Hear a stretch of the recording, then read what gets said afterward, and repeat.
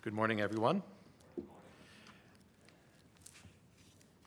Thank you for the warm welcome that you offered to us, both inside and outside the building, although I think it's cooler inside than it is outside, but the welcome inside is warm in the right sense of the word.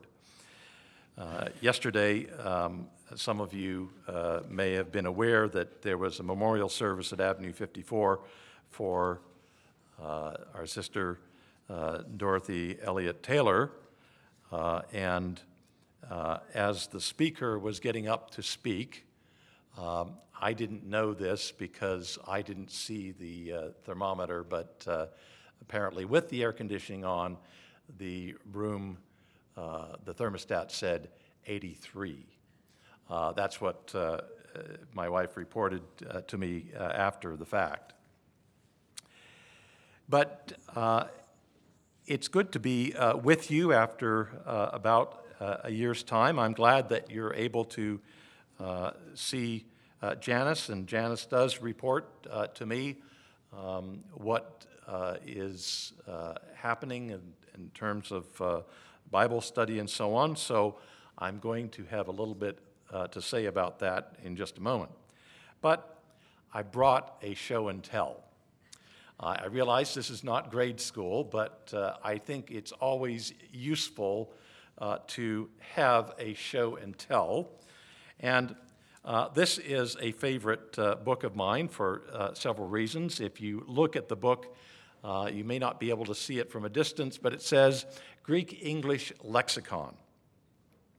Now, this is actually, and I'll just hold it up, you see this.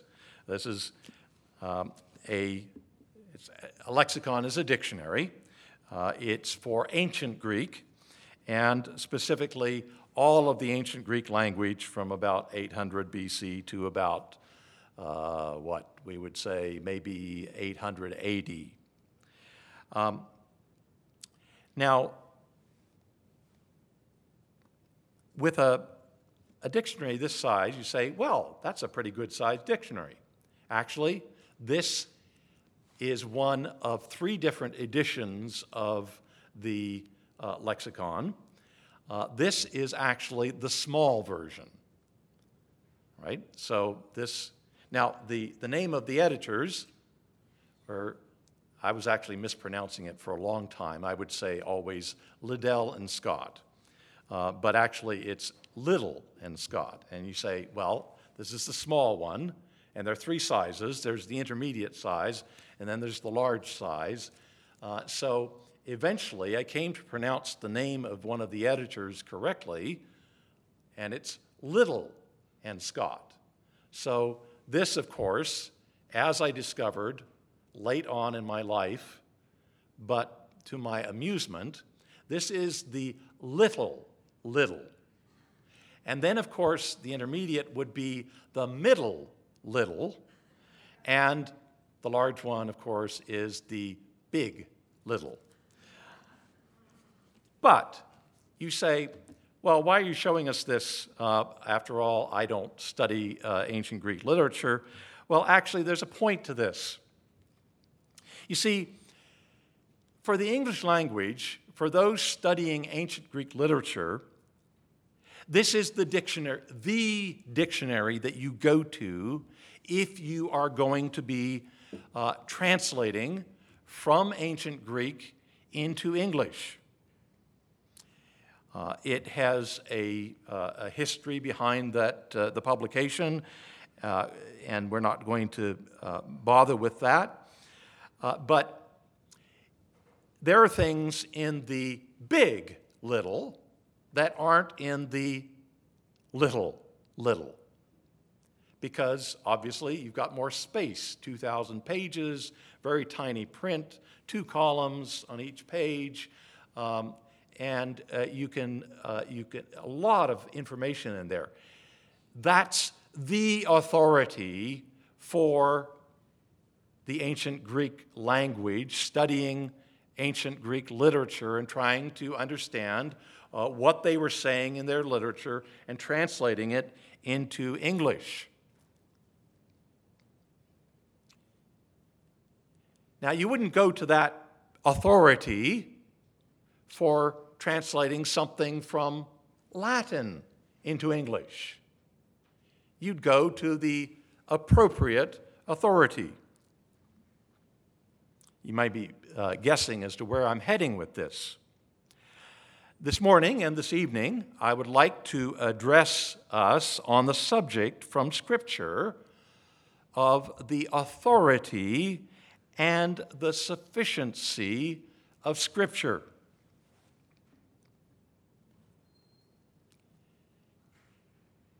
Unlike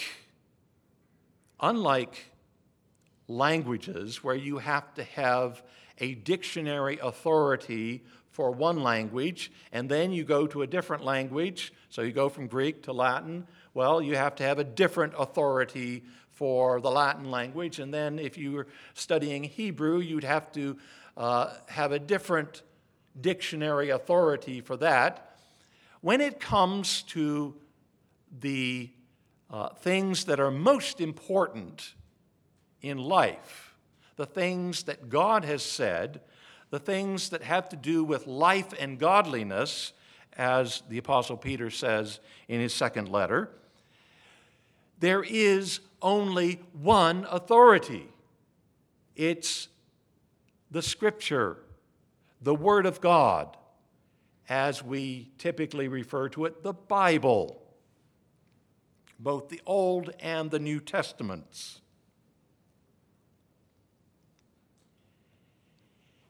And when you live in a time, as we do, when there is a tendency for society at large to go in directions that are directly contrary to what God has said in the Scriptures, and you find that at times believers are also pulled into that way of thinking that the world is taking, it becomes so much more important to return to the authority.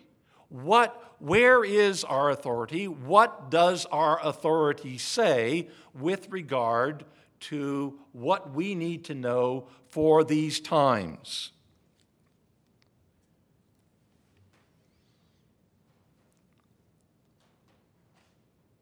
Now, I have to tell you that if we can just pull out our lexicon again for a moment, we don't start using a Greek dictionary just because it's on the shelf. Now, the Scriptures, of course, you would start using just because they're there, because this is what God has said. But as so often in our day-to-day lives, you go to the dictionary, the authority, when you need it. Now, the Scriptures, we need that authority all the time. But I have to tell you that when we are aware of what is going on in our society and what is happening in challenging situations in the fellowship of believers, we have situations that demand that we look to that authority. I had to learn to use a dictionary, learn how the Greek alphabet works and so on. And for believers, when we look at the Scriptures, yes, we can go directly to the Scriptures, but also we need to learn from example.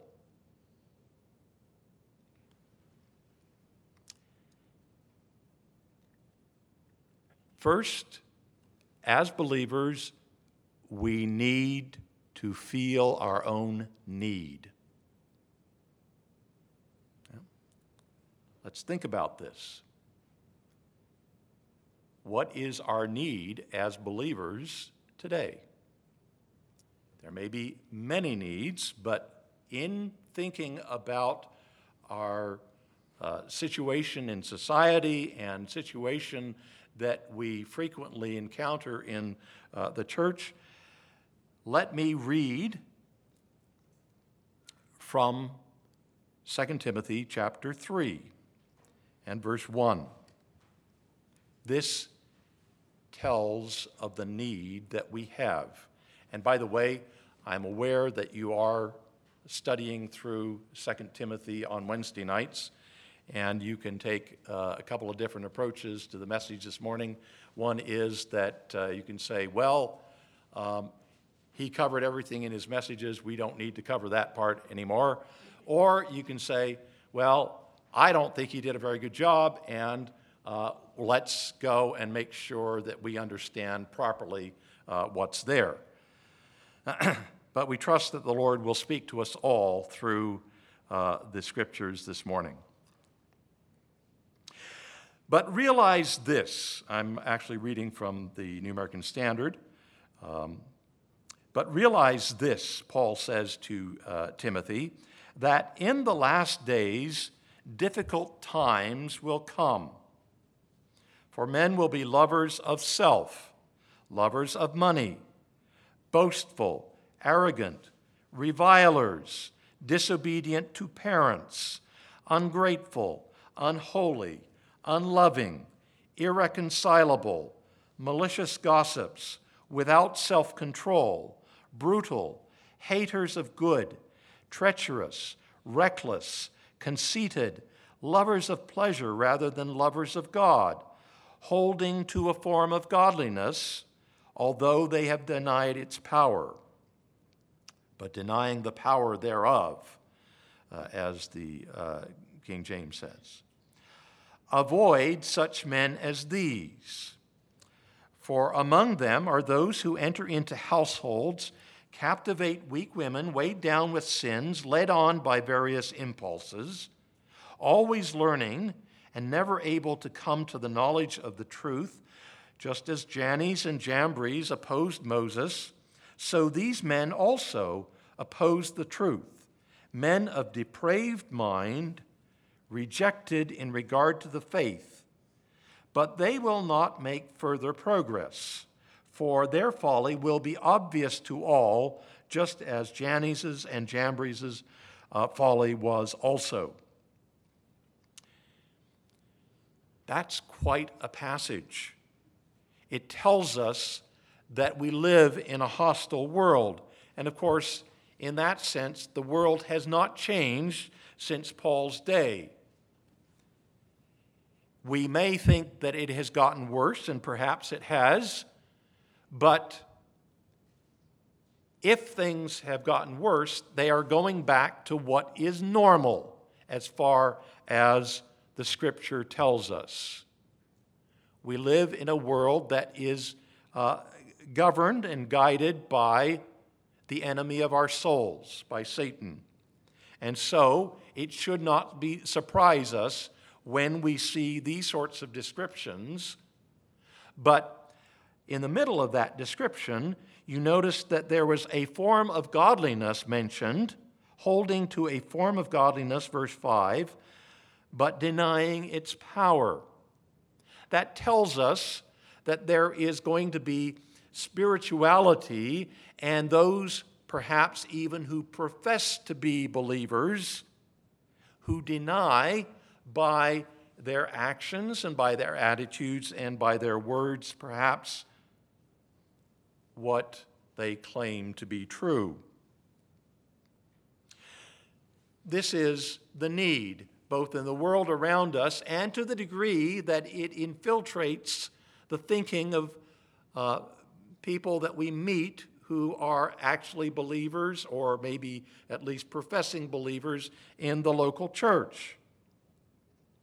So, how do we respond? We go to our authority, right?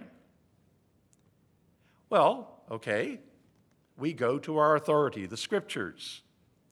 And actually, Paul has very conveniently sketched out for us key points about our authority coming up in verses 16 and 17.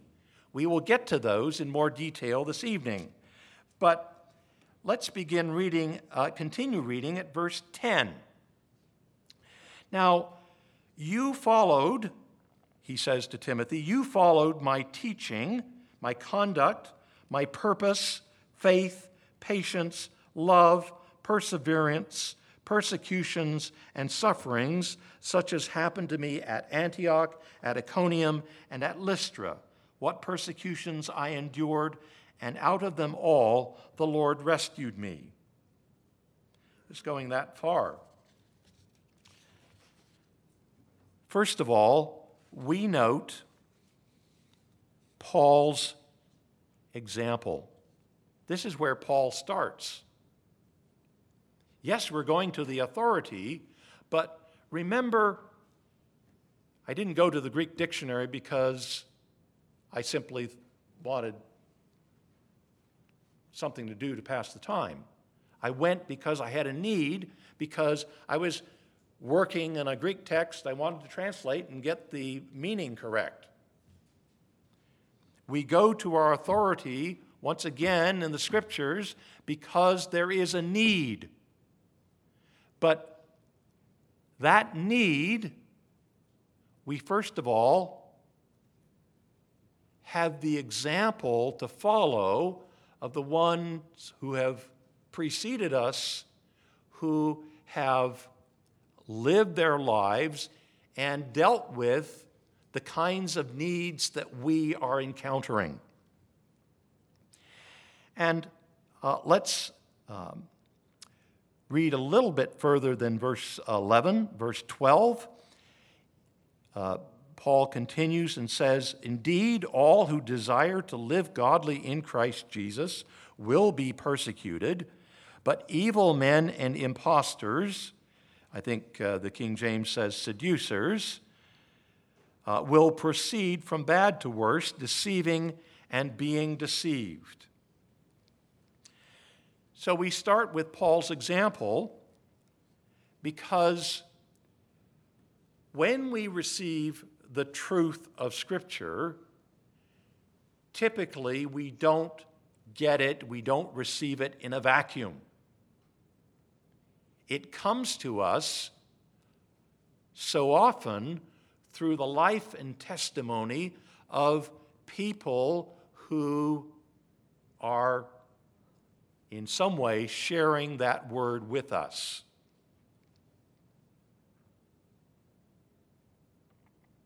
Now, as believers, what is our responsibility? Well, if we put ourselves in Timothy's place, and you say, well, wait a minute, Timothy was specially called to do special ministry with the Apostle Paul.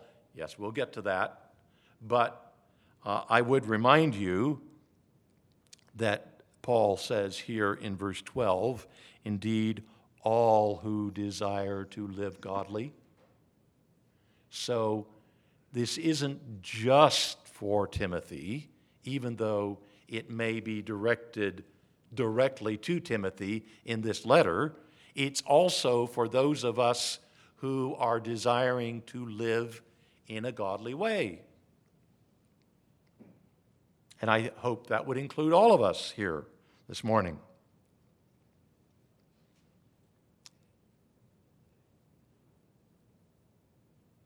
But the first thing that Timothy needs to do, according to the Apostle Paul, really, is something he's already done, and that is be aware.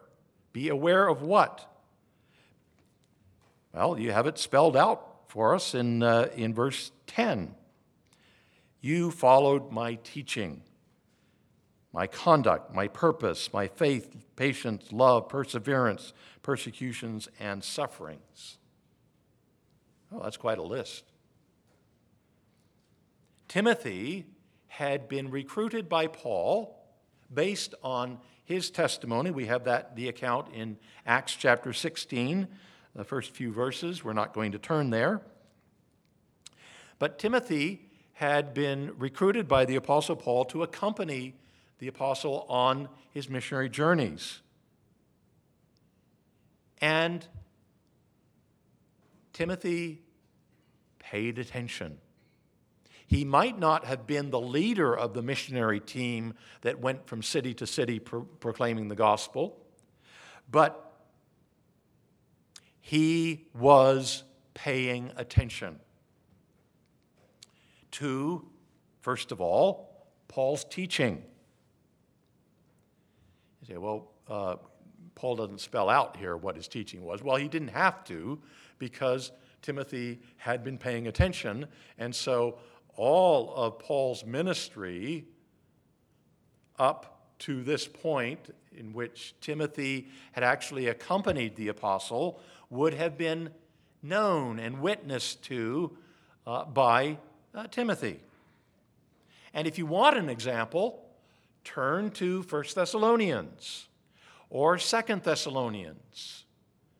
Others of the epistles, they may not be specifically everything that Paul said in every occasion that he preached while Timothy was with him, but they give an understanding of Paul's teaching, his doctrine.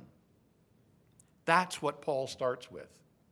Because if you have a really responsible and good life to show in testimony, but you don't have the content of the teaching, you don't have anything.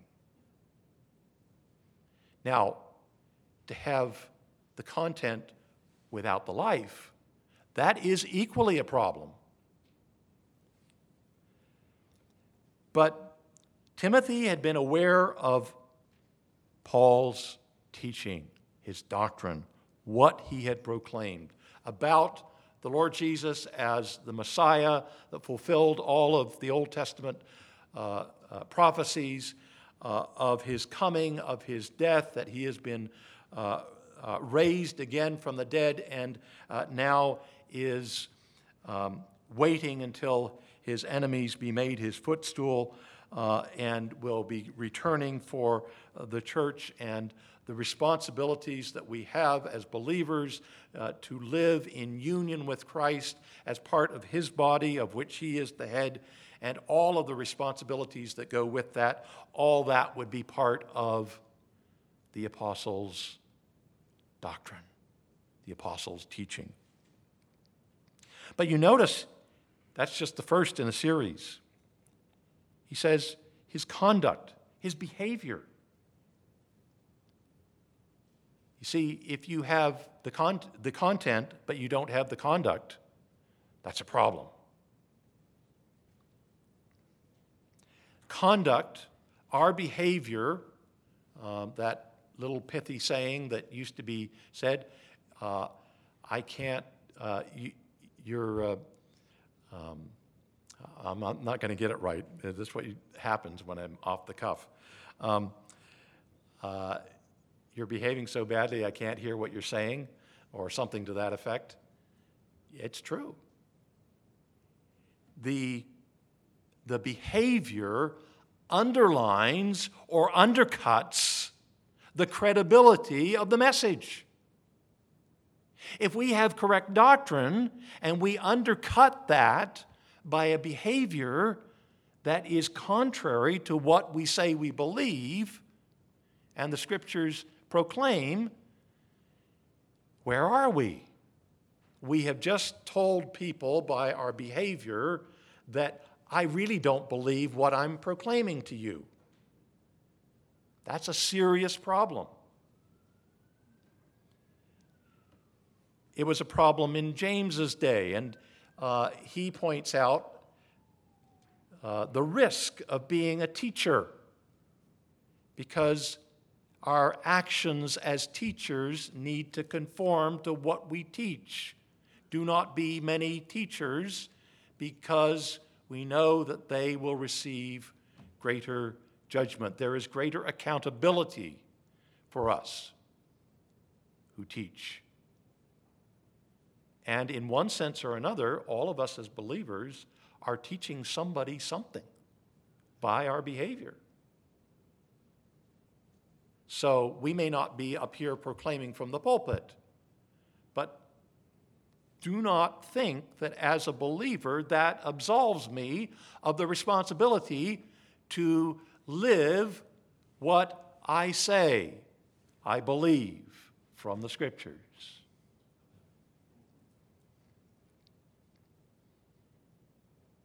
But he continues. Notice that he also has here purpose, the goal of what Paul is doing. You often hear the expression, well, what's in it for me?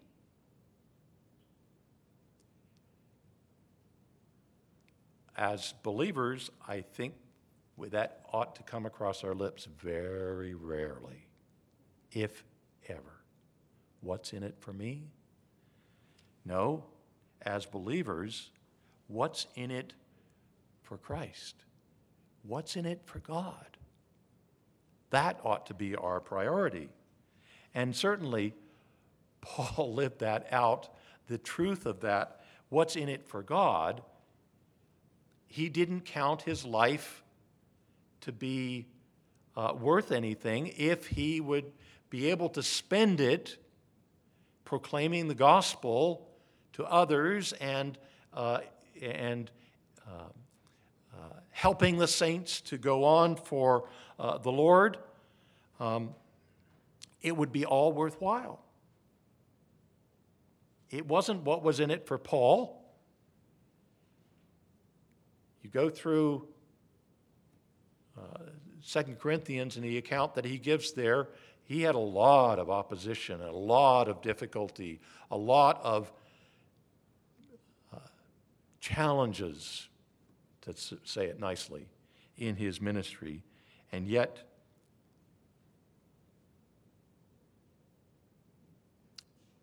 he says, as he will in the next chapter, chapter 4, he says, I'm ready to pour out my life as a drink offering to God.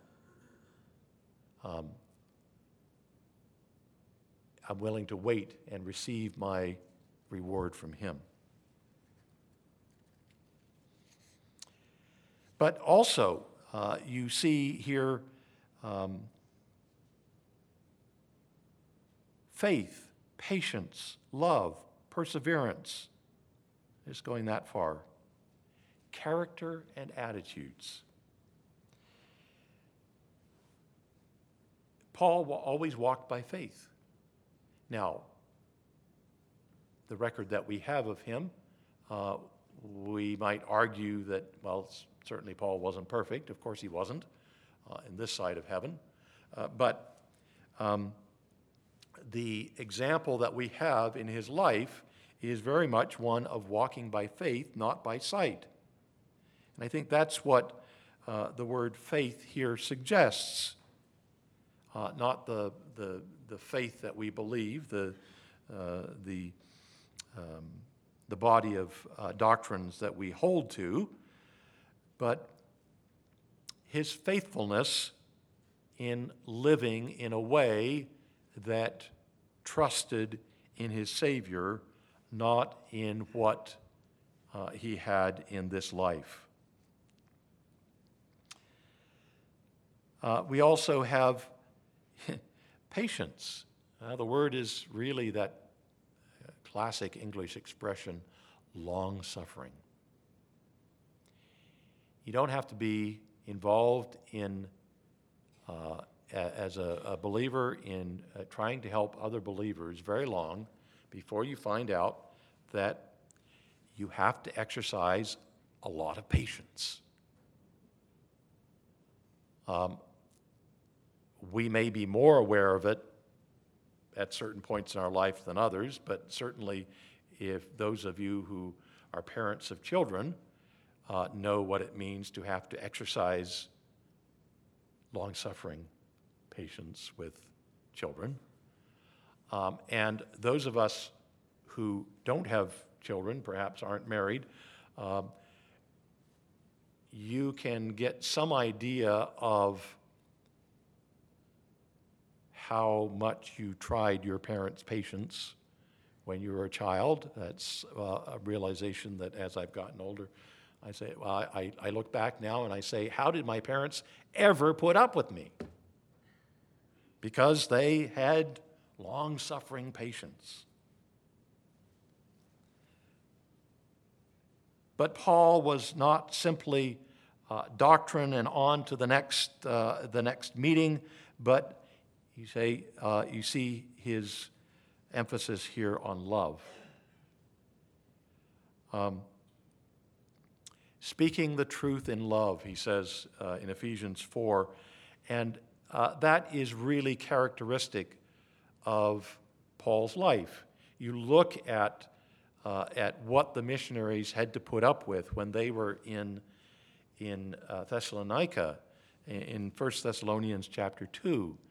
And Paul says, you know, writing to the Thessalonians, you know what sort of people we were, how we shared with you our very own souls.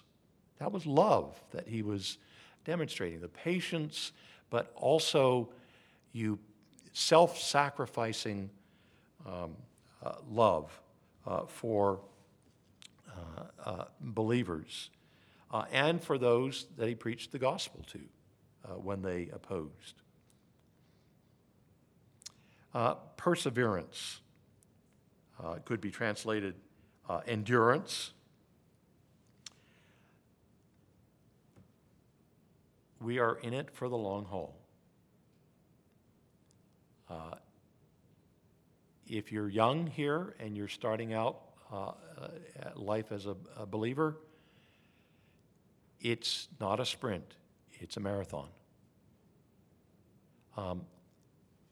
That doesn't mean you don't go into it with full energy, but it does mean that you have to prepare yourself for the times when you have to draw on extra reserves in the future.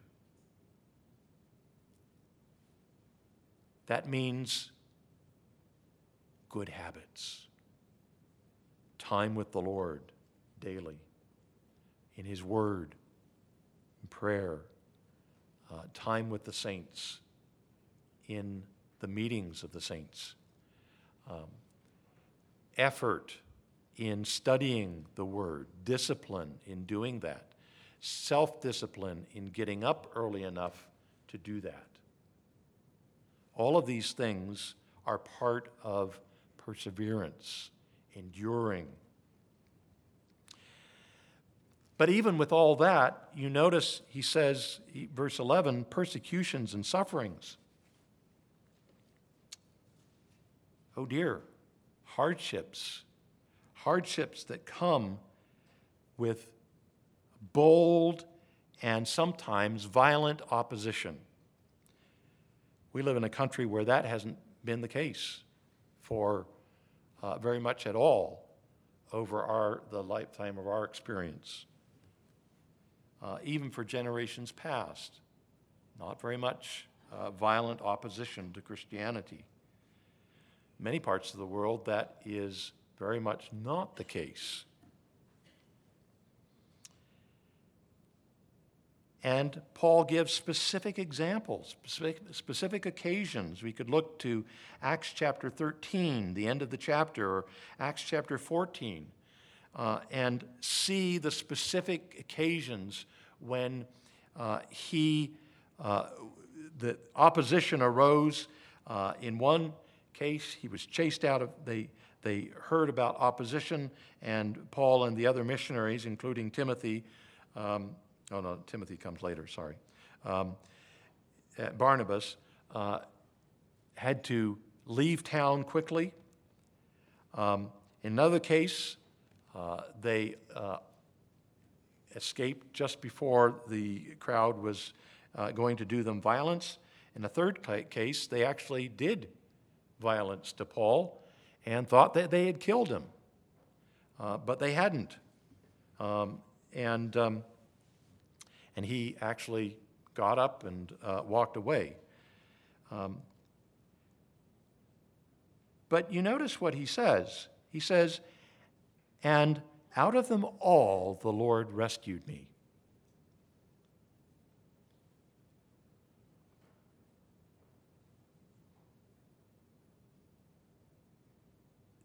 Rescuing by the Lord is something that the Lord specializes in. And he frequently, I believe, rescues the believer from many different situations that could be cause for harm, but specifically when we are being persecuted and treated violently or there's opposition because of his name's sake. He will rescue us. Sometimes, occasionally, that will mean not up to the point of death, but through death. And the rescue comes when we are in the presence of the Lord.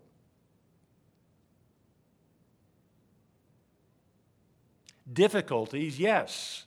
Hardships, yes. Persecution, yes. But Paul says, look at what the Lord has done. We got a little testimony to that effect this morning from our brother. You get opposition when you share the gospel, but look at what the Lord has done. It's reason to be encouraged. There's a reality check here, though.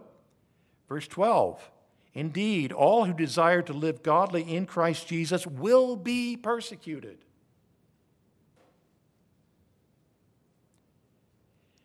Now, I have to say that sometimes we may not feel persecution in part because we're not living godly in Christ Jesus.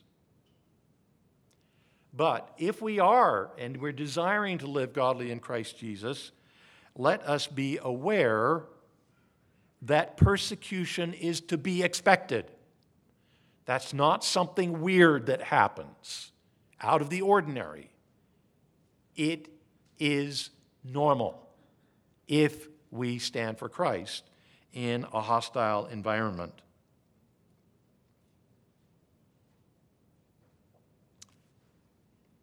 And then verse 13, a warning. Evil men and impostors will proceed to the worse, very literally, deceiving and being deceived. Here's why we need to go to our authority. Actually, all of these reasons are why. But when evil rises and people come along and say they're one thing and clearly are not, and you don't have to look very far for people who claim to be Christians, sometimes they show up on your doorstep, claim to be Christians and are not, that is only getting worse. In our lifetime, in our experience, that's what we should expect. That's the warning. Deceiving and being deceived. We often will look at other people and we say, how can they believe such a thing? If they only paid attention to what the Bible said. Well, exactly. But those who are impostors are also seeking to gain a following for themselves. They're not in this for the goals that Paul has. They may claim to be doing this for God, but whether it's another religion, like Islam or Buddhism or Hinduism, or it's a false version of Christianity, and there are many,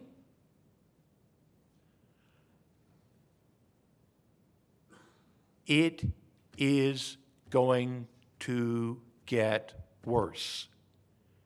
That should come as no surprise, and we know that it's going to happen because people will be deceived. Why will they be deceived? Because the Scripture, Paul himself makes very clear, there is a God of this world who has blinded the eyes of those who do not believe. And it's specifically so they will not understand the gospel, so they will not be saved, and so they will not understand what God has said and what God's will is.